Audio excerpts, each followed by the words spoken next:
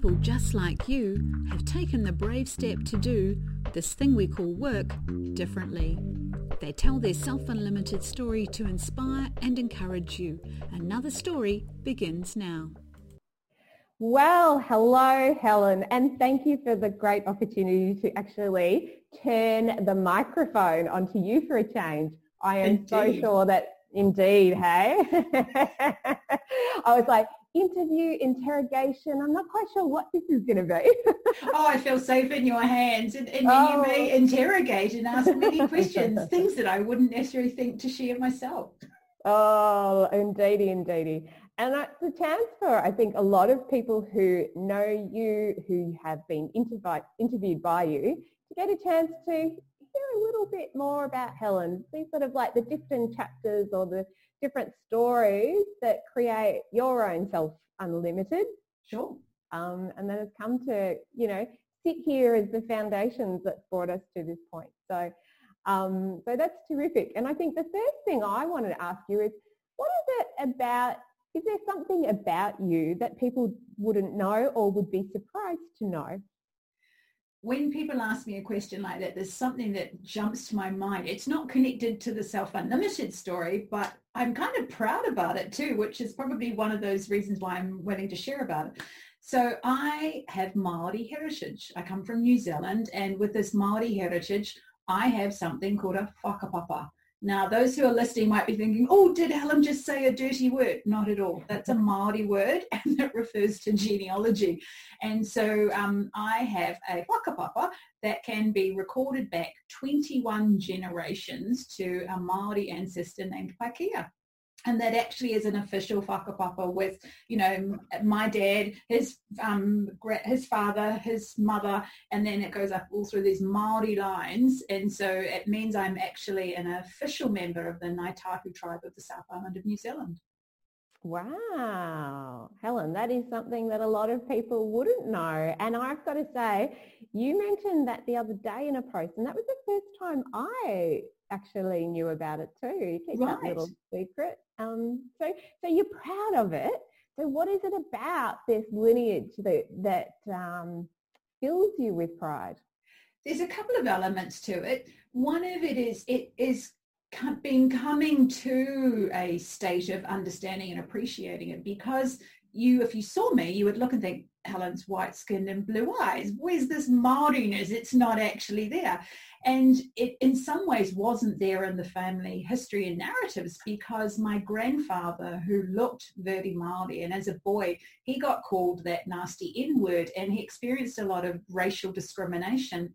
And so consequently, he kind of hid the Māori qualities in his life, and then his son, my father, blue-eyed, blonde, didn't really have that as part of his narrative. And so when it came to my generation, it was kind of like, this is this weird kind of thing that maybe some family member. So part of the pride has been about appreciating it is something that was not there, but now has been revealed, and that I can appreciate it. The other part of it is in understanding about it, you start to find all these connections, and you see the possibilities, and that you are the product of many conversations and many things that have gone on previously to actually be the living person that you are on the face of the planet today. And so why not be proud? Why not be the fact that, it's not quite survival or thrival story, but I am here. And it's because of those people that went before me. And particularly in New Zealand, Māori in the last 30 years, I haven't lived in New Zealand for 20 years now, has been far more integrated and accepted as part of society. But here living in Australia, in some ways it gives me a bit of a quirkiness or a standout factor, because people are like, the Māori, we're not really connected to the Aboriginal story of what's going on here. What is this Māori thing that you speak of, Helen?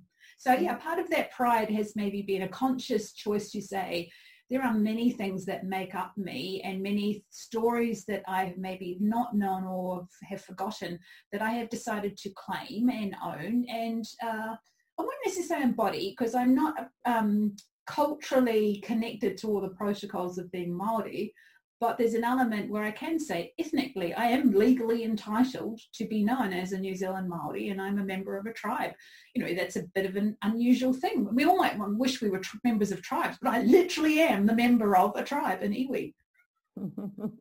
I love that. And I think within that, Helen, is this, for someone who has known you for a while, and I would say, this connection to possibilities that you talked about and to stories is something that I always admire your capacity, for that and for holding that for others, for sharing it with others, particularly around your capacity for knowledge and the diversity of knowledge, Right. Thank you. and your creativity as well. So part of me kind of goes, tell me a little bit about this thirst for knowledge and how it's come about. I actually think I probably came hardwired default settings from the factory with this. And I think of being a child who loved books and loved reading. And my parents weren't people who had higher education. They didn't go beyond that. So, but they did. My mother did have a love of books, and I have this very early memory of being about 9 years of age. And we're talking about a period in the mid-70s where the local library closed at like 7 o'clock on a Friday night and, wouldn't open until the Monday. And my mother going to the librarians and saying, please, could you give my daughter an extension? Can she get more than 2 books? She will be finished those by 8 or 9 o'clock Friday night and she will be bored the rest of the weekend. Can she please take out more books than the number 2? And I really appreciate that she did that she had, for her, I think it was partly, I can't handle a child being bored all weekend, but the fact that there was a recognition of that books were something that were valuable. And I think probably I was reading more fiction books than non-fiction per se. I also have a similar memory around that time when I would go to a friend's house, and if they were slightly boring me, I'd go look at their bookshelf. And it's almost like, I don't want to go play outside. I don't want to be with you. It's like, oh, books, what have you got here? I want to read them. And I would be far happier sitting in a corner at a friend's house reading their books than, jumping on the trampoline or doing something with them. So I think there's probably something quite hardwired, and like I say, that factory default setting of a curiosity in the world. And one of the things that I particularly am attracted to about fiction books is there's an ability to get lost in the narrative, to be exposed to worlds and experiences that you don't know. So I grew up in a town in rural New Zealand, population about 1,500. And while it's now a very popular tourist town, as a child, I don't have memories of lots of people coming through from different nationalities. So my world was literally, the 1,500 people that I might have known. And it actually happened to be the town. My father wasn't born there, but his father was, and my ancestors, my Pākehā ancestors, actually were one of the original settlers of that town in the 1860s. So there was a kind of a bubble, a cultural bubble. So reading and books, particularly at a time when television wasn't very prevalent and not in our household, books just gave me this opportunity to whole ways of thinking and what was going on in the world. And I find what's absolutely lovely in hearing that when I kind of contrast it to my experiences growing up. I think, you talk about a community that was pretty much the same, yet, the books opened up your world and you were, a ferocious reader. And then I think, and that you came to loving knowledge and learning. And I sit there and I go, I had like the opposite experience, Right. I had the experience of such diversity, a house full of diversity, a house full of people yelling and, arguing all the time over, world affairs, all this sort of bits and Right. pieces. And I didn't necessarily read a lot because I was a slow reader, and I have to say I'm still a little bit slower, and I try to scan my way through. Though I spent a lot of my times in my imagination, and I liked learning stuff at school, and I would write stories of all things, which I think is Right. Though over time, it's just like I came to read and learn and do more of that, and I always came to, I sort of came through a different path, but I came to a point that with you, we share this passion for knowledge and learning as well, and creativity. So I think, isn't it wonderful how different roads lead to a point? And, yes. And one I was about to say, there's factory settings there. I do sometimes wonder whether because that happened at that kind of, stage when they say like 7 or 8 is those very formative years in a child's life, because that was happening, whether that kind of, I don't know, laid down synapses in my brain that made more connections than maybe the average human being, because I'm known in my family and my friends for having a very good memory. And I kind of think, so again, did that come out, when I was born, or is that something that got developed by all of this reading kind of activity, which maybe increased a kind of capacity? And I remember there was a movie in the 1980s called Short Circuit. I don't know if you recall it. It was about this robot that was escaped from a American manufacturing defense firm, and as it was going out into the world, it was hungry for knowledge, and it goes into this bookstore and it picks up a book and it goes flip, flip, flip, flip, flip, flip, input, need more input. And at the time my siblings were like, that's Helen, that's what Helen's like. And so was a kind of thirst for knowledge. I do think there's probably something contextual too, that I was also grown up in an environment with quite a religious overlay, and I think that in some ways put some constraints around what I saw and understand of the world. So for me, a way to kind of push through that boundary, or permeate that, cross that boundary, was to actually, see books and understand different worldviews beyond what was going on immediately around me. So I look at your story, when you were saying about, worldviews and whatever, I'm thinking, yeah, no, I don't think that was happening in my house. There was been probably more discussions that were related to biblical kind of stuff. But for me, that the books became a place where other stories and other worlds were going on. Yeah, excellent.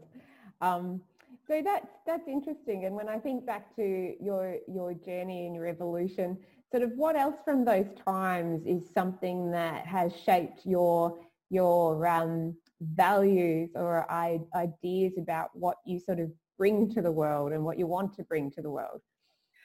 Definitely the religious environment. So while I would categorize myself now as agnostic, there's something about community that happens when you have a faith-based group of people. So I think something very strong about community and the value of community has come through into my adult years.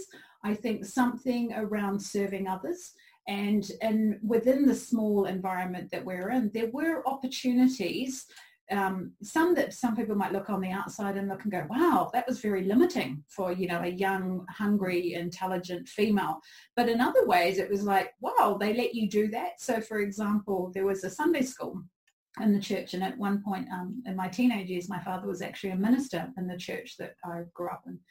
And there was a Sunday school, and at 12 years of age, I led Sunday school for 2 and 3 year olds. And you might look and think, wow, a 12-year-old doing that? But I look and think it was a small opportunity that created a leadership moment where I got to decide what might happen over these young lives, and, just for an hour on a Sunday morning, how that might go. And so it gave me maybe my first taste of what it was to serve in a very kind of practical way. Here is a group of people, there is some kind of need.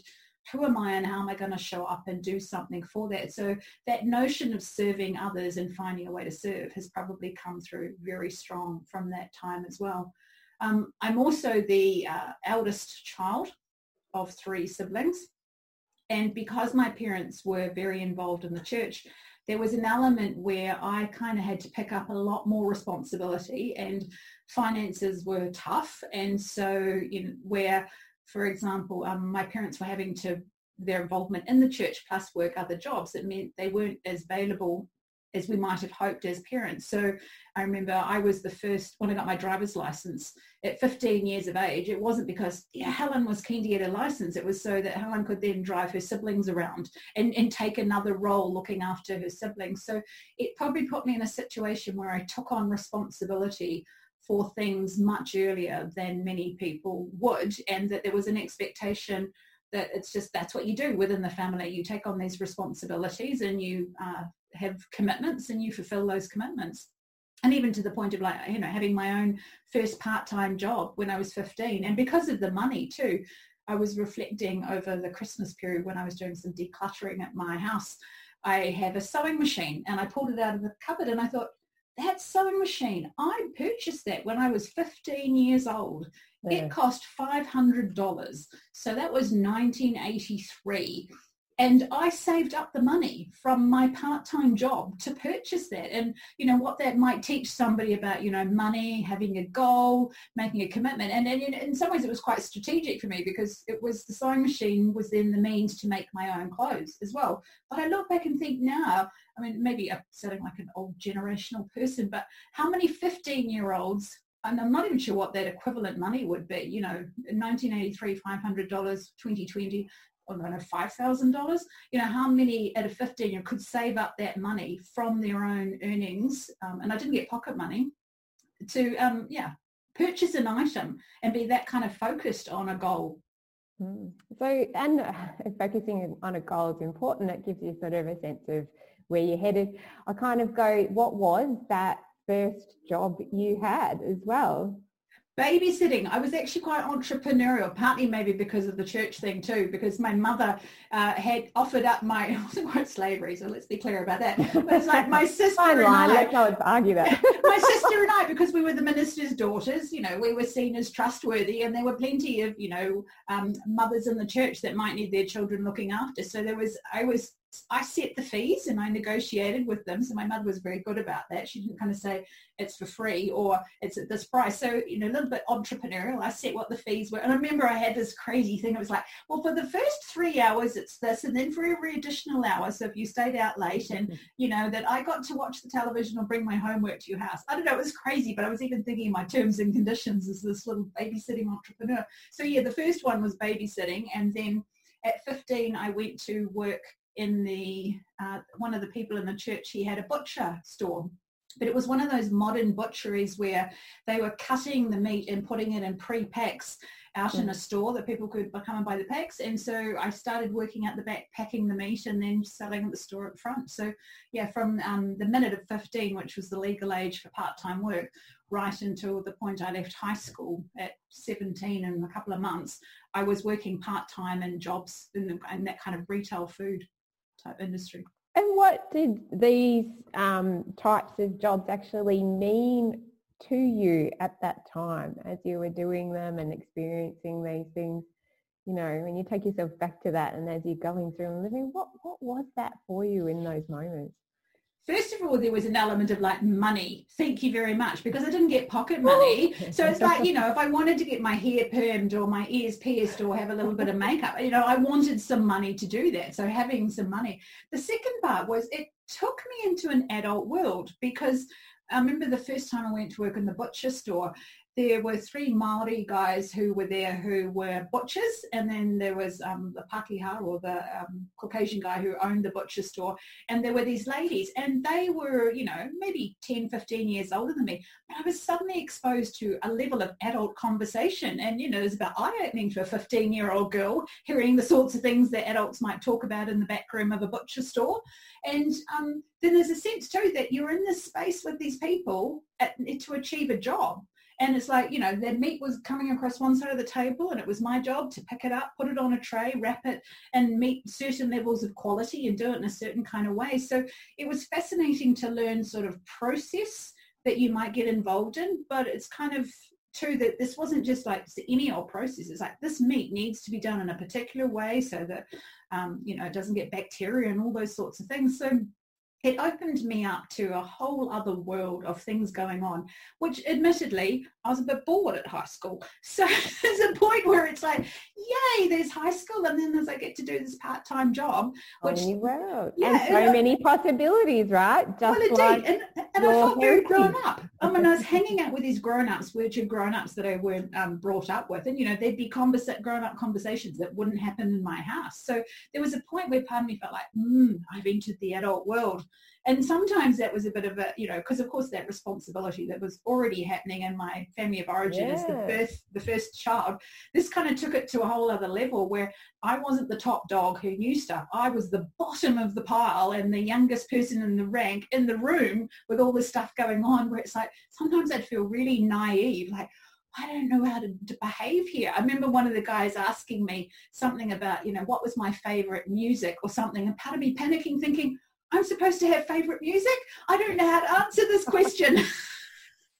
Blank moment. So what I will say is there's there's probably less blank moments when I span through the things you've just told me and I look at where we are with how you've created Self Unlimited, because, you know, before you were talking about, you know, this sense of community, serving others, responsibility, yes. possibilities, right? And I kind of go, oh, wow, this seems to be a little bit of the sort of soil or the fertilizer that sits under Self Unlimited. And I kind of go, is that true, or is there something else that sort of sits in your approach and your how you came about to bringing this to us? Well, there's possibly an element, the fact that I am a Kiwi, and for those who are listening, they might think, yeah, so Kiwi, you're from New Zealand. But what I mean by that, there's a cultural package in that word, in that one of the things that's often said about New Zealanders is that we are very innovative and able to jump into unknown situations and figure out stuff. Another aspect is that because New Zealand is a country with a smaller population, I've heard a statistic that apparently 95% of the population are employed in a business of 5 or less people. So it's not like this big organization experience that people might have. So if you are working somewhere, you learn everything. You're supposed to know everything. You are equally taking on responsibility. You don't necessarily have really strong titles about what you do and how you're going to do it. It's kind of like, what if it needs to be done? Everybody kind of pulls up their sleeves and does it. So there's a sense of that kind of agency, everybody contributing, which when I came to Australia I was 30, and it's 20 years ago, people were like, so what are you? I'm like, I'm not quite sure what the title is. Oh, so have you been, maybe you're a business analyst. So how many years have you worked as a business analyst? And I was like, well, none. That just seems to be a title that fits the kinds of things that I've done in the past. And so there's this kind of conundrum about having many skills and struggling to put a title on it. And so within that, I think there's some meta kind of skills about how to navigate situations where you don't know what you don't know. It's not like there was a PD. I mean, I'm trying to think of the jobs, whether in fact there was like a position description and a formal interview process that you went through, all those sorts of things that might be markers and structure and comfort to you about how things were. I don't recall much of that being my experience. So I was used to, well, I'm going to have to figure this out. And people are relying on me. And I've got to figure this out pretty quickly. And I've got to figure this out to a level that the people around me don't feel let down, or that business can keep operating. There isn't the ability that you can't hide among the numbers. It's like, I need to do my bit, and if I don't do my bit, then it's clear to other people that, I'm not contributing, and that's not a good way to be. Okay, so this idea of contributing, an experience of, people who find other ways of how to do things, not necessarily, trying to fit the box, but kind of work differently within the box. When I think of one of the lines, it's like about being bold and taking responsibility to control and influence how we do work. What's so important in people having the opportunity to do this right now in this time? Like, where's the fuel for the fire to sort of step into this way of thinking? I think it's being, I would say, not just thinking. Yeah, it's way of being, isn't it? Yeah. For me, it's around that word control, maybe, and I kind of hesitate to use the word control because it almost sounds quite mechanistic. But when there's lots going on that you don't know or that you feel uncertain about, there's a point where you want something that you can count on, that you can control, that you can shape or have a say over. And that's just part of the basic characteristic of being human. We need a quality of stability. And I think being an employee inside of an organization has created for many people a kind of stability. It's like, some people, it's like, I'm so glad that I was employed because, in our society, it's like to be unemployed is to somehow be on the outer. But if you're inside an organization, you can kind of, things are maybe settled and I'm going to get some money and I might get some training. And I can tell people when I meet them at the weekend that I'm a such and such and I work such and such a place. When that gets disrupted and you can't quite say what you are anymore, or the structures around you, be they conceptual, temporal, cognitive, physical, are disrupted, then there's kind of a point where that the quality of stability or sense of control gets highly disrupted. But what I am about with Self Unlimited is you can make choices about those things for yourself and have your own sense of that control. Whereas if you rely on an organization to do it, that's got a level of risk because other stuff can disrupt that, at which point then you're left highly disrupted. Whereas if you build those qualities and characteristics in yourself, you can take that to every organization that you work. You can show up with that in whatever situation's going on, and you are not reliant or dependent on somebody else to be doing something for you or providing that kind of structure or sense of control. Because look, the reality is there's much in our life we can't control. I'm not trying to say control everything. It's of the things that you can control, know what you can control and have that sense of empowerment or confidence to make those decisions. And it might be only a few small decisions, but that gives you a position of stability. And it turns out, I'm going to use some bad language, but when you've got that, you can put up with a lot of shit.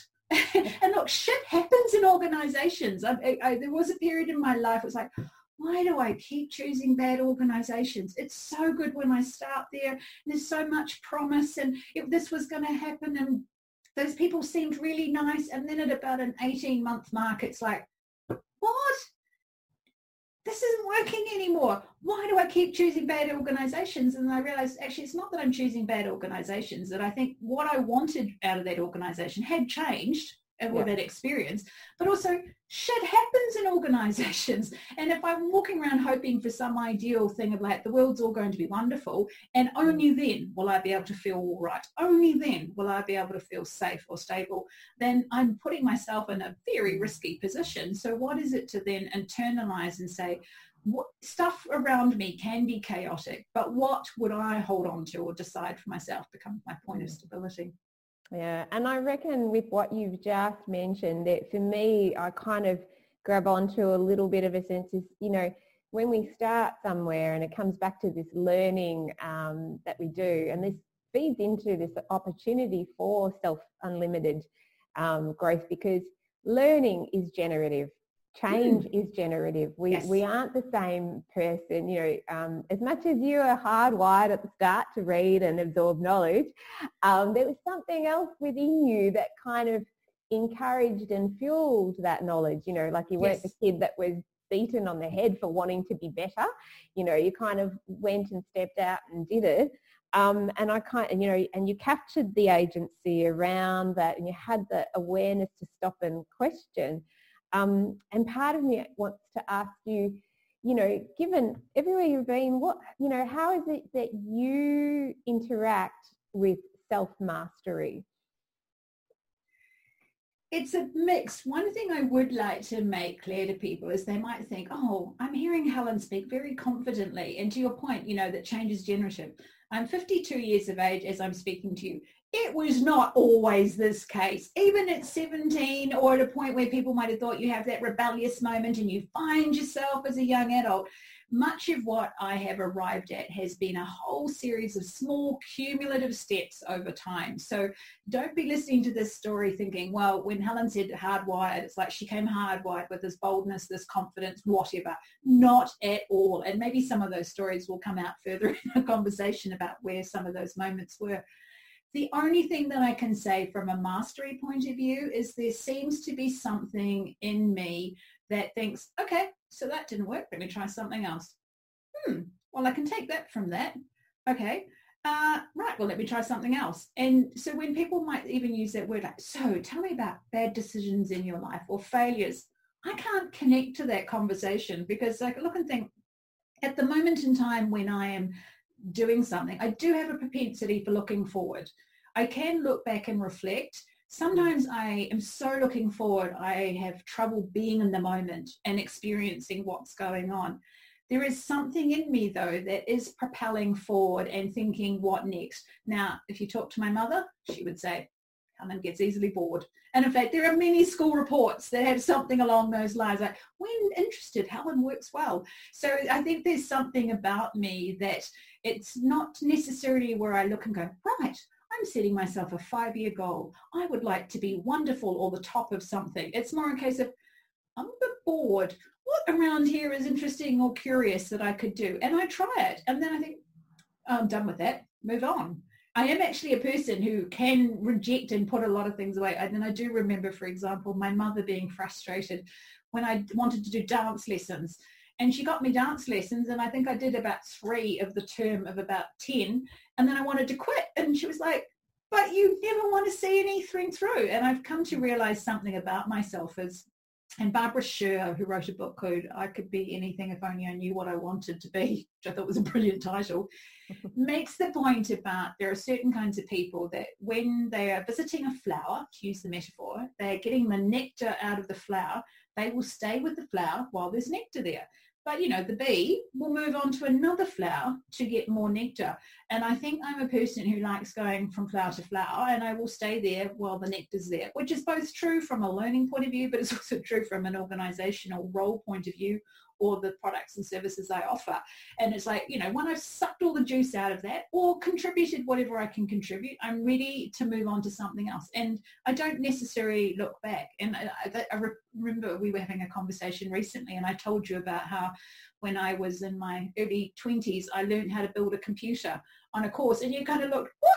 You knew how to build a computer? And part of me thinks, well, yeah, but it's not, something I've carried forward to my future. And I'm like, yes, I want to build a computer. But interesting story to tell, about 30 years ago, I knew how to build a computer and a Novell DOS network. And for all those IT people, means I can have some interesting conversations. But it's one of those moments where I think, well, I mastered that. But I think maybe there's a meta level too, where I look and think, what I know is I can jump into something, try it, learn it, and then move on to something else. And I'm not necessarily thinking, oh, I needed a certificate or I needed to use it and apply it. It's just probably a basic hunger and curiosity of, well, that looks interesting. I'd like to play with that and I'd like to try it. And I try it, not just in a sort of a quick thing. I might sort of, oh, let me really get my hands into this. But yeah, I do recognize in myself, there's a moment where I start thinking, I'm getting bored with this now. Yeah, I think the nectar's running out. Time to move to another flower. Which is interesting. There's a couple of things there. First, I want to ask you about, this resourcefulness within you of being able to jump and move through and, oh, I've tried it and just keep moving on and not feeling like you're knocked back by it. But instead you're like, okay, done. I've got what I want out of it and now I can continue on, because I'm sitting here going, there is a wonderful Taoist quote that says that, how do you know you're done? And it's usually when you're ready to move on. And right. I've cut it short because it's very long and yeah. blah, blah, blah. Questions to and fro from master and child sort of thing. We can put that in some show notes because it sounds like a great quote.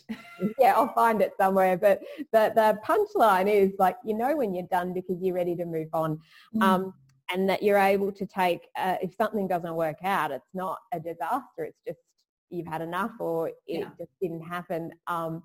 So the thing is, like, what sort of advice or encouragement do you give to others in how can they sort of adapt or take on that sort of way of thinking or experiencing something?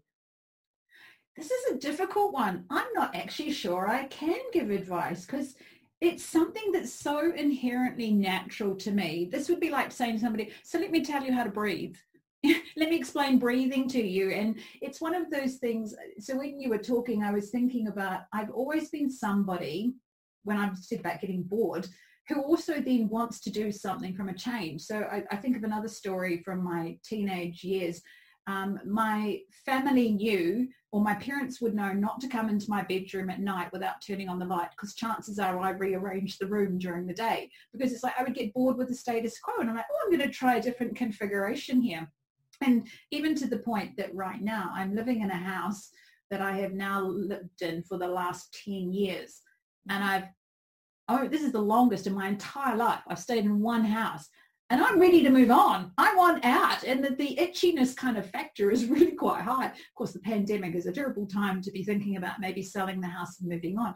But there is something sort of inherent in me that wants to move. And I also, I work in organizational change management. And often people go, oh, change is hard. Change is difficult. People hate change. And I look and think, I don't hate change. I don't find some changes difficult. So am I not human? Am I not common? And so, to come back to your question about what advice I might give, I think I probably fall on some around, well, is there something about what's going on that you can make a meaningful connection for? Like, is there a reason where you're looking, thinking, yeah, when I think about it, I don't really want to be here anymore. You know, whether it's the status quo isn't working for me or serving me, or it might be more like, oh, you know, I'm kind of okay, but yeah, I've always had this little niggle in the back of my mind, maybe a dream or a what if or a possibility. We'll entertain it. And I think adults have got very much to the point where it's like, oh, no, that's childish. You know, you're supposed to stay, you're supposed to be committed, you're supposed to accept the things they are. And maybe it's about a playfulness of mind, thinking, what if I could change it? And what if I just imagined it? And I think maybe even as adults, the idea that we might want something is really dangerous, because then if we articulated we wanted it, then we've got the problem of thinking, well, do I want to do something about it? And do I have the means to do about it? And, you know, maybe I don't have the means, or I don't have the energy right now, but now I've maybe made myself frustrated because I wasn't thinking about that before. So it creates a kind of tension, and it's part of that tension. I know that I create that intention inherently for myself, and I need to resolve it. And I think for many people, they might not sit well with that tension, not because it's the tension itself, it's because they don't necessarily see a way forward to resolve it, which is probably, you know, a long way of saying why Self-Unlimited exists, because it's a framework for exploring where might be those points of tension and how might you explore them for an answer, and not because, oh, Helen gave me the exact answer. I mean, one of the things I say about Self-Unlimited, it's not like be like Helen. And it's very clearly branded Self-Unlimited, not, you know, Helen Palmer, you know, changes the way of work or something, because I want each individual to find their own version of it. So at one point you might say, well, it is be like Helen in that Helen made some choices for herself about what she wanted her workscape to be. But your choices might be very different than mine. And so I'm offering sort of a higher level of advice and framework for exploring what that is. But I'm offering more the question, not the answer. And that in that question, if you're willing to open yourself up to it and explore, you might arrive at a very different answer than what the answer would be for me. And I would celebrate with you that you found an answer that was right for you, where you were at this moment in time, with your resources, with your background, with your context.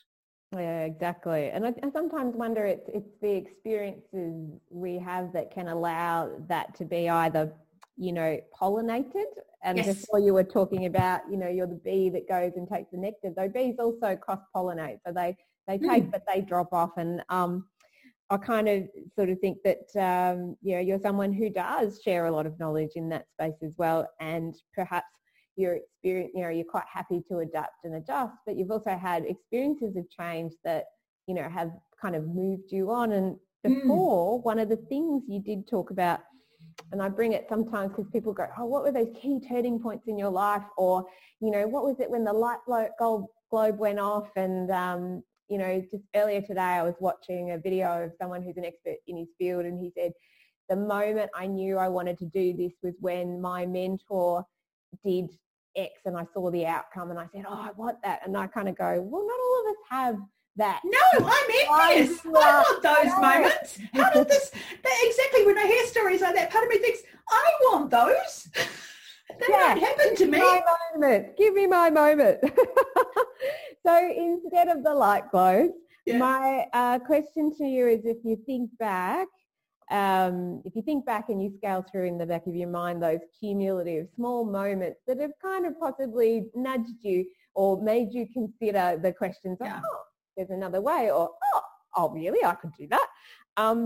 You know, have a think of those and maybe share with us, you know, one of those moments that, you know, cross-pollinated possibility within you. Yeah. I was reflecting because before this, you'd asked me a few broader questions that I might, you know, reflect on stories to bring to our conversation today.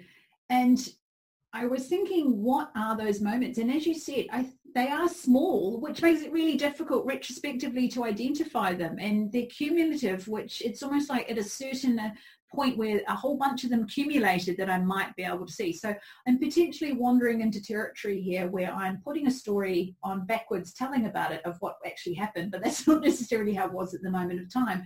So putting that aside, I do recognize a couple of moments where a person entered my life and said something that created a possibility. And so while books were one level that was opening up a world to me, I think something about a person who was trusted, who was in the inner circle of maybe my family, because particularly because of the religious connotations, there was very much a strong sense of what was spiritual and good religious advice and what was secular and potentially bad advice. So the people that could share something or cut into that narrative with something alternative were few and far between. And there was one woman who I knew in those circles who had come across the Myers-Briggs, and she gave me one of the books from the Myers-Briggs. Now, putting aside the fact that it's not scientifically validated, it can be a very useful framework for exploring your personality. And I remember reading this book and seeing in there that there was this personality type, and I'm going to name what it is, not that people need to categorize me, but it said INTJ. And it turns out INTJ is one of the rarest of this kind of types. But as I read that, I'm like, oh my goodness, that's me. And where I'd been existing in an environment where it's like, I feel strange. I don't feel normal. I don't seem to be like other people around me. At a point where I'm forming my identity, there's probably a lot of energy being wasted, kind of feeling like, who am I? How can I be in the world? What should I do? Particularly when you're 17, 18 and people are asking questions like, what are you going to be when you grow up and you leave high school?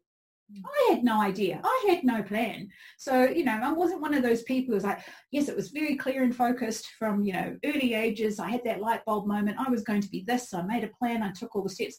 I've never had a career experience like that in all of my years. But one of the things this did was gave me the possibility of there are people out there in the world who identify with this INTJ type who probably are not in my circle of friends here. And oh my goodness, I'm not alone. So one of those moments was about recognizing I'm not alone. There are people who may think like me and value the things like me. I might not just have met them yet, but thank goodness there's a possibility they exist.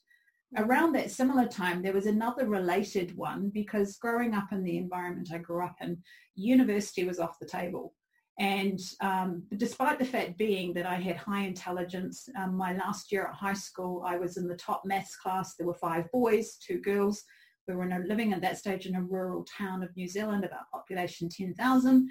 It turned out the 5 boys all went to university, and Janine and we went to work. I went to work in the local accountant's office. She went to work at the bank because that's what good girls were from working class families in a rural town with high math skills did. And so I remember just before, and I finished school on the Thursday. I was 17 in 2 months, and I finished school on the Wednesday. I started my job in the accountant's office on the Thursday. So I just went straight from school to work. None of this gap year business, having a long holiday, going off to university. But around that time, before that, I remember somebody asking me, oh, Helen, will you go to university? And my mother cut off the conversation and said that, that was a bad thing and good Christian girls. She did it a bit more unpleasantly than I'm going to say on a recording, but basically good Christian girls didn't go to university. So that just in my mind shut down that conversation. And I remember about 6 months later, I was walking down the street at lunchtime, ran into one of my teachers, and he's like, Helen, what are you doing here? And I'm like, what do you mean? What am I doing here? He goes, it's, the middle of the year. Why aren't you at university? And I'm like, why would I be at university? And he stopped me. Oh my goodness. Did you not know that you could go to university? And it's like, well, no. And, it had never been suggested even by the school nor my family. And so this teacher was incredibly apologetic that he hadn't put it there. Now you might think, oh, so the story goes to, so now Helen had that possibility. She quit her job and she ran off to university. No, not at all. It took a few more moments over time when somebody suggested university. And in fact, it actually took until I was 24 years of age. I was married, had been married for 1 year. And the conversation came up where a recruiter basically said, now, Helen, if you're thinking career-wise forward, you are hitting a ceiling of X amount of dollars. and you are hitting the ceiling of X amount of things. Now, clearly you have skills and you can take on responsibility and do things, but you're never going to get any further without a university degree. At which point, I came home and had a chat to my husband, and he went, well, why don't you quit your job and go to university? We can figure out how to make this work. Which, at the time in my family culture, I'm in my mid-20s. This is the point where you're settling down. This is where you're buying a house. You're thinking about having children. But in the conversation with my partner, I was like, no, that's not what we're talking about. We're talking about Helen quitting her job and going off to university for a number of years. So these things happen, but in weird kind of ways where it wasn't an immediate turnaround. And as you said, there's a kind of cumulative effect where it might have happened, but it took another conversation with somebody else a few years later, and then a conversation with somebody else a few years later, like it was building up to, oh, that's a real possibility now. Exactly. So at that point, but I kind of sit there and I go, what is it that still allows you to be able to, turn your head towards that possibility, whereas others might go, oh, I don't have, they shy away, but sort of you move forward. And that's the thing I sometimes wonder about. And then I wonder, because sometimes it's like, well, what's the support around me that helps me be able to do the things I do? So, in your career and over those bits, what have been those supports or those people that have been the key support to sort of keep driving or nudging or believing in you? Robert, the husband / partner, who's now my business partner, has been a key one. And as I just said in that story, he was a person who had known me for a number of years before we got married. But the fact, most people don't expect that in the first year of a married couple's married life, that there's a conversation going, should I quit my job and go to university? And I didn't raise it. He was the one who raised it. And so so that's been quite indicative of my entire relationship with him. He's kind of like that, well, why not? And I'm kind of like, well, so I was ready for the status quo example, but he's like, why not? And so he's been a key person in my life when maybe there's a niggle of something going on and I've not even necessarily been prepared to entertain it in any substantive way. And in his mind, he's kind of, well, why not? And so he's also very good at having the hypothetical conversation, which I remember trying to have those hypothetical conversations with my mother, and that was just not her personality. So there's something about Robert creating not only the conversational space, but almost the cognitive space to, well, let's just play through this hypothetically. And that in some ways, it speaks to my design sensibility. It's like we could design what this could be. No commitment required. We don't actually have to do it. And it comes back to what I was also saying before, that how I think adults stop having that possibility conversation or of wanting something. And you think, what if you could want something and you disconnected the notion of needing to get it or needing to achieve it or needing to do anything but just simply want? And it makes me think of a time when my nephew was 10 years of age and we were living in different countries, and I was talking to him on the phone because it was his birthday coming up soon. And so I asked him, what do you want? Well, he had a whole list. It filled up an entire conversation. And I could hear my sister in the background going, Auntie Helen's not getting that for you. And then when she got on the phone to say, you don't have to get him all of those things. And it made me think, what is it about childhood? Because, he was 10 at that point. I could fast forward to when he turned 17 and people would say, what would you like to do with your life? And he might be, I have no idea. And I think, well, if we're always saying you're not allowed to want, you're not allowed to ask for those things. And it struck me about how as, 10-year-old, he had this very long list. And for me, it was fascinating as an aunt who lived in another country. I don't have my own children, so I leverage my connections with my nieces and nephews, how much he had this list of wanting. Now, I did not hold him to that. That was just where his mind was exploring in that moment. But yeah, it struck me how much as adults we've shut down that capacity to want or explore wants because we tie it to, if I don't get it, then I might be disappointed, or if I entertain the getting it, I've then got to show up and do something and be adult and growing up and, make plans to have it happen. But yeah, where is that wanting? Just the pure desire of exploring and wanting. Well, I think that's an interesting thing within itself, because one of the things you said, and when I talk to younger people who are probably between 18 and 25, and they're kind of sitting there going, I don't quite know, I don't have any idea. I don't know what to do. So what would your advice be to someone in that situation? Try something. I think that we've got too much narrative around a passion, a purpose, a mission, and I personally do not connect to that. So if you're somebody who's listening who does, I would say to you, as the sovereign of your self-unlimited, you go with that. I mean, that's part of the self-unlimited framework. If passion and mission and purpose is language that speaks to you, you go for it.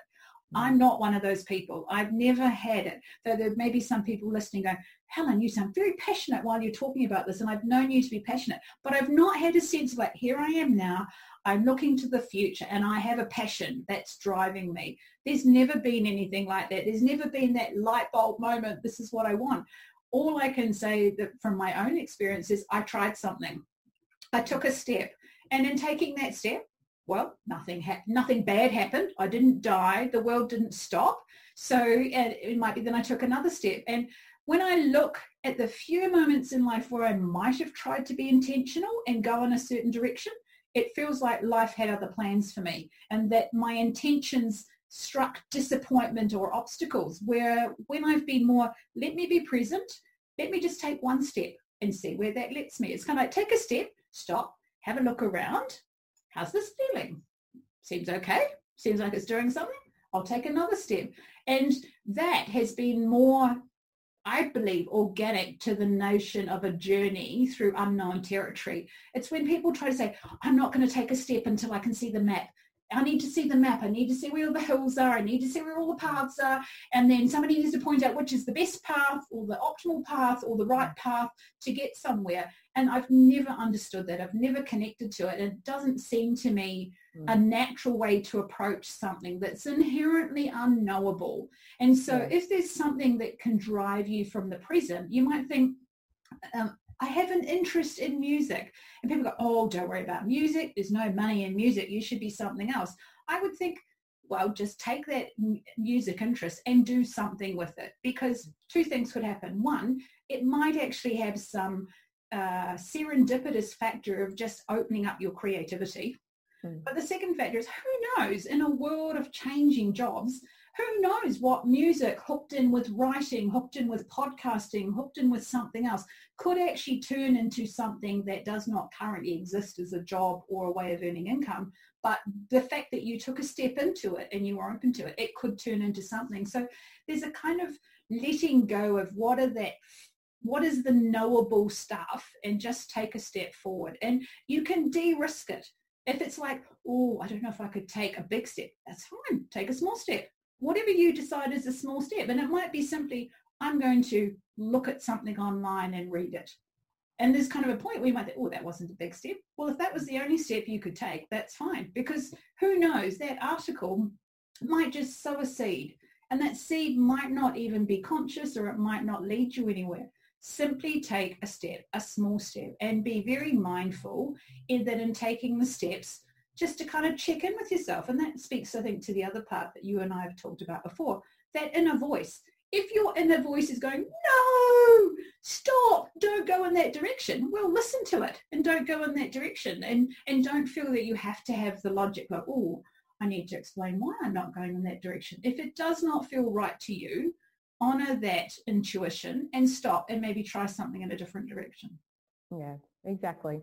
And I suppose what is useful is having someone like Robert who's there prodding the questions, and support on the side makes a big difference, and it's value. So it's always good for people to consider, well, who's your support crew at any point in time, because there's this beautiful quote that I love, and I seem to quote it a lot. And lately I seem to quote it a lot because, you know, everyone's in a swirling space. Yes. And moving at different rates. But and it comes back to this idea of community as well as serving others. There's an Irish quote, and it says, together you may go fast, but no, alone you may go fast, but together we go far. And I think, I like that. Yeah, it sums up. The Irish have a heap of that stuff. Well, Robert's actually Irish descent, so his great-grandfather was from Limerick, so maybe there's something of the Irish coming through. Ah, beautiful. Something I should say too, that people might be thinking, oh, I wish I could have a Robert. You know, Helen's got it sorted just because she's got a Robert. I'm going to put a bit of another side on it here. Robert is not useful in all situations. So for example, Robert and I had this standing joke. Robert doesn't do pride. So if there's something that goes on and I go, are you proud of me? His response is, I don't do pride. Yeah, well, that's what you're capable of doing. So this is all to a point of one of the ideas I have in Self Unlimited is to have a professional village around you. So Robert is good for some things and he's not good for other things. So there have been other people in my life who have been my cheerleading squad or my prepared to talk through the details or something. And so it's about having a few of those people around you, not just thinking that you just need the one person, because it's one of these things, as I say, Robert doesn't do pride. So if I want somebody to go, yay, Helen, well done, you hit that out of the park, that's amazing, Robert's never going to give it to me. And that's after 28 years of marriage. I've come to accept I'm just not going to get pride from Robert. And maybe that's an interesting point for many people in relationships that, either partner, whether it's you or your partner, yes. You're not everything and anything, Indeed. So find other sources. So that's interesting because when I say, well, what are the other things that, because running a business and showing up every day, particularly to create and recreate, and get out there and move and shake. It's something that doesn't come naturally to many people to keep, getting up and doing that. There's another way, another solution. So my question for you is how do you support yourself, and more importantly, particularly around the self-care piece? And the reason why I ask that is, because I also know your experience working with teams and people in organisations, and while there's a lot of focus on getting things done and, connecting these, given the acceleration of how the pace and rate and level of achievement we're having to do now between work and home and all those other aspects, human development and growth and learning, there's a lot. So how do you go about looking after yourself? First of all, I acknowledge that it's necessary. I think for some people there's a sense, particularly when I spoke about the notion of service. So one of the things that I learned in the Christian environment was this notion of, they use the word acronym JOY. Jesus first, yourself last, and others in between. And that was a very strong notion about that's how the service went. I've kind of had to unpack that and come back to, well, more like what we hear when we're on planes and the flight stewards are telling us, put the oxygen mask on yourself first. And I've come to appreciate that self-care is not selfish.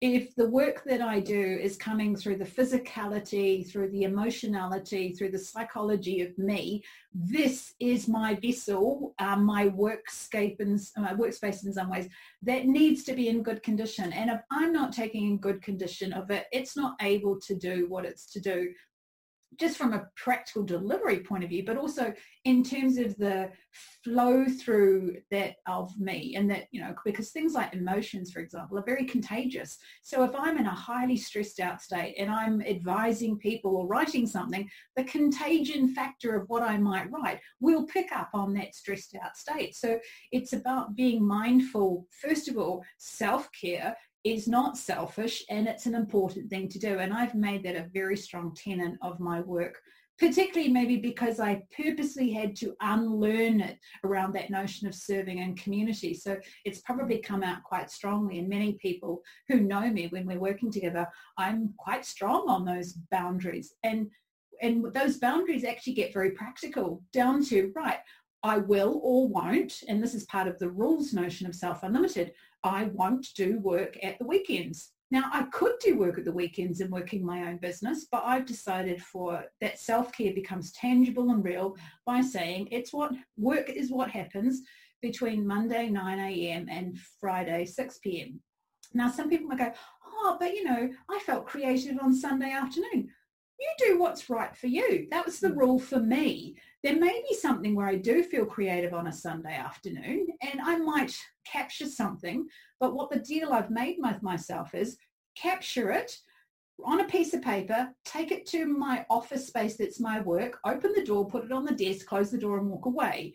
And that there's a sense where it can come, the ideas and the creativity isn't going to always come through between those business hours. But if it does, that's not an excuse to distract myself and go into work. And it's too easy to kind of go that way. And it's funny because we'll let the pull take us that way, but we won't let the pull take us the other way, where we might think, well, it's Tuesday afternoon. Oh, it's business hours. Oh, I've got to be working. I might sometimes think, I just don't have it in me right now. I'm going to go find my book. I'm going to make a cup of tea, and I'm just going to take that time off. So there's an element of recognizing that if I put a rule in for myself, it's my rule to break, but I do it knowingly. And that's even from the point of view of educating others as well. In fact, I had somebody who was texting me last Saturday morning, and it started out as a personal call, and then it started getting work. And then they went, oh, sorry, I'm breaking your rule. I thought, well, nice that you're aware of it. I'm breaking your rule of talking about work. And I said, well, actually, it's not your rule to break, it's my rule to break. And I'm okay with this because we're actually talking about your work, not mine. Yeah. So I think that notion of where are the structures or habits that you need, but making the choice for yourself. There's going to be plenty of people who will tell you, you should do this. And I look and think, how about we phrase that as, here is a variety of possibilities that could work for you. Pick the ones that work for you. Now, I'm very fortunate in that I have a house that's large. I can have a whole room set aside to be my work space. I don't have children. So there's a number of things that I can set up that work for me that might not work for people who are listening. It's about sitting aside and saying that time, if I think self-care is important to me, what does that translate into, given my financial considerations, given my home situations, given even the temperature? You know, I might be stuck inside a house or an apartment, but making those choices for yourself, and then having said it's a priority, if those are my choices, then live them and be honest and with yourself about aligning to them. I look at, you know, it's what we might call that very old-fashioned word of being disciplined. So, you know, when people might say, you know, how is it you're doing stuff? There's an element where I'm disciplined in what I do. But I'm not only disciplined in the doing of the work, I'm disciplined in the not doing of the work. Because if I don't give that equal discipline, then it will be a luxury item, it will get ignored and won't be given the priority that it needs. Well, and I know, talking about priorities, you have a big backyard. Yes. And there's lots of bits and pieces in that, and some things need more priorities than others. How much time do you spend in that space? Well, my big backyard, as you facetiously say, is 2¼ acres in the Macedon Ranges. And backyard is a generous term for something that's on a slope with a lot of bush, of which I enjoy, she says with a smirk on her face, the company of many native animals. Some are my friends and some are not my friends. In terms of the time, there's an element where I'm doing different things. And this is kind of where maybe it speaks to my sensibility of my personality. I look and think, oh, weeds, they need pulling. Yeah, it's just maintenance stuff. But there's something I look and think, I'll go out and do it, because it's like, all I have to do is see the weed, pull the weed. Boy, that's easy. That didn't need a lot of thinking. And so it might be that I spend a couple of hours just pulling weeds out. And people might think that's boring. And there is an element where there is part of me that thinks, yes, Helen, you know, when interested works well. I'm not really interested in the weed pulling, but after the weed pulling, there's a point where I look and think, I don't actually think there was a conscious thought that went through my brain for the last 2 hours except see weed, pull weed. And I recognize that there's an element of that where my hands get busy. I reckon there's even something about my hands are in gloves because we're in spider territory here in Australia, and ants. But, you know, touching the earth, that it kind of is literally grounding me, that, you know, that it's got its own benefit. And all I need to do is kind of see weed, pull weed. And I can operate in a very different way because of that disciplined nature and some of the work I do. I can be very structured. This is going to happen in this sequence. When I'm outside in the garden, much to the frustration of Robert, I'll start one little thing and then I'll get distracted and I'll go and do something else, and then I'll get distracted, and after a couple of hours there might be an array of tools around the place, and he's like, couldn't you have just finished one job before you started the other? I'm like, no, because there's something very nice that while I'm outside, I don't have to worry about finishing a job or wrapping it up or it being completed. It's entirely up to me whether I see that weeded or unweeded. So there's that kind of maintenance aspect. But the other part that is more the joy to me is the landscape design aspect, where I look and think, I don't really like that section over there. How could I change it? Well, And then this actually speaks to a key value of me, resourcefulness. How could I change it with the constraints of my energy and labour, Robert's energy and labour, which he's not necessarily willing to contribute, and the money I might have, or the things we have on the property. So it becomes a multifaceted creative thing to change this piece of landscape, whether it's about shaping the land or putting rocks on it or putting a garden in it, with all of those kind of constraints. And so as to the number of hours, I think it's more the quality of the hours that are there than the quantity of the hours. Whereas if it was like many, many hours out there mowing the lawn, which I don't actually do, Robert does, then there'd be a point where that's not enjoyable at all. That's just really maintenance stuff that needs to happen. Yeah. So and that's interesting, because there's sometimes the maintenance and there's sometimes bits that with and I think over this whole conversation we've learned that you've got your Maori background, you had growing up in quite a Christian community, you've had opportunities, you've built computers. Some people wouldn't know that you actually have taught in Japan and lived over there. There's like such a really rich life, which I would say, given a lifetime of living in a self-unlimited way, what is it that you've come to really value? Like in a nutshell, what is the thing you've come to value about the life you've cultivated? That it's a choice I can make at any moment in time about what will happen next. And probably a good example of that, and something that people who may be hearing this weren't aware, back in February, a friend reached out from the United Nations and Rome and said, hey, potential opportunity, are you interested? I find this email, I get off to Robert, go, hey, guess what's in this email? What do you think? And within an hour, Robert and I had a conversation. We went, well, one of these hypotheticals, well, we could do this, we could sell the house, we could do that. And this is what would happen to the business. And within an hour, we reached a point where let's keep moving forward with this. Now, of course, this opportunity fell through because of COVID. But the mere fact that something arrived on my plate, that people might think, oh, you're of a certain kind of age, you've got a house and a property to look after and a business. These are all reasons why something wouldn't happen. But the fact that I can go, something can arrive, an opportunity or an offer, we can take even just an hour to contemplate what if. And when we walk through some of these decisions, I mean, there's almost a point where, given that you heard me say before that we've lived in this house for 10 years and I'm ready to go on, I was almost ready to start packing the suitcases to get on the plane to Rome. I mean, I literally mean that. There was an element where like, oh, something exciting to go towards. But I do, and even while it's fallen through, one of the things I'm really proud about is we could contemplate that. Something could arrive on that wasn't, because some people might go, yeah, but what about your business? Wasn't that going on a certain kind of path? You need to see that through to some kind of completion. But the mere fact that it's like, whatever things are right now, something new could arrive unexpectedly, and it could be contemplated, it could be thought through, and it could be a possibility. And I will always have the decision to say, yes or no. And it doesn't have to be a binary, no, don't go to Rome, keep doing what you're currently doing, or yes, go to Rome, give up what you were doing. We were actually able to craft it. How about a let's go to Rome and keep doing what I'm doing combination? And we were able to have that conversation and figure out a possibility. Now, not in the sense of like, well, we have a clear plan and, it's all documented in Microsoft Project or something with all the tasks. There was a point where I was starting to get ready to do that, but just enough to kind of say, I can hold that possibility and I could take a step in that direction. And it was interesting because my friend in Rome at different times reached out and said, look, I'm really sorry. I don't want to, build up your expectations. It could all fall through because of the pandemic. And I said to her, look, it's okay. I get that it could fall through, but I'm working from the point of view, I'll just take a step in that direction and I'll take a step in a few other directions at the same time. Maybe I'm the three-legged person. But we'll just keep going and we'll see what we'll see. And it's enabled a stress-free way of navigating the future. I don't have to think, oh, I have to have the answer. I needed to have figured it out. I needed to have weighed up the pros and cons and be really clear about things. No, it was just a possibility. So that's the thing I'm most proud about.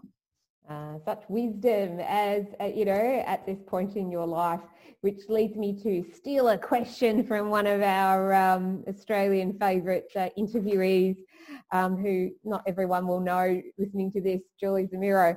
What's the one piece of advice that you would tell your younger self? What would I tell my younger self?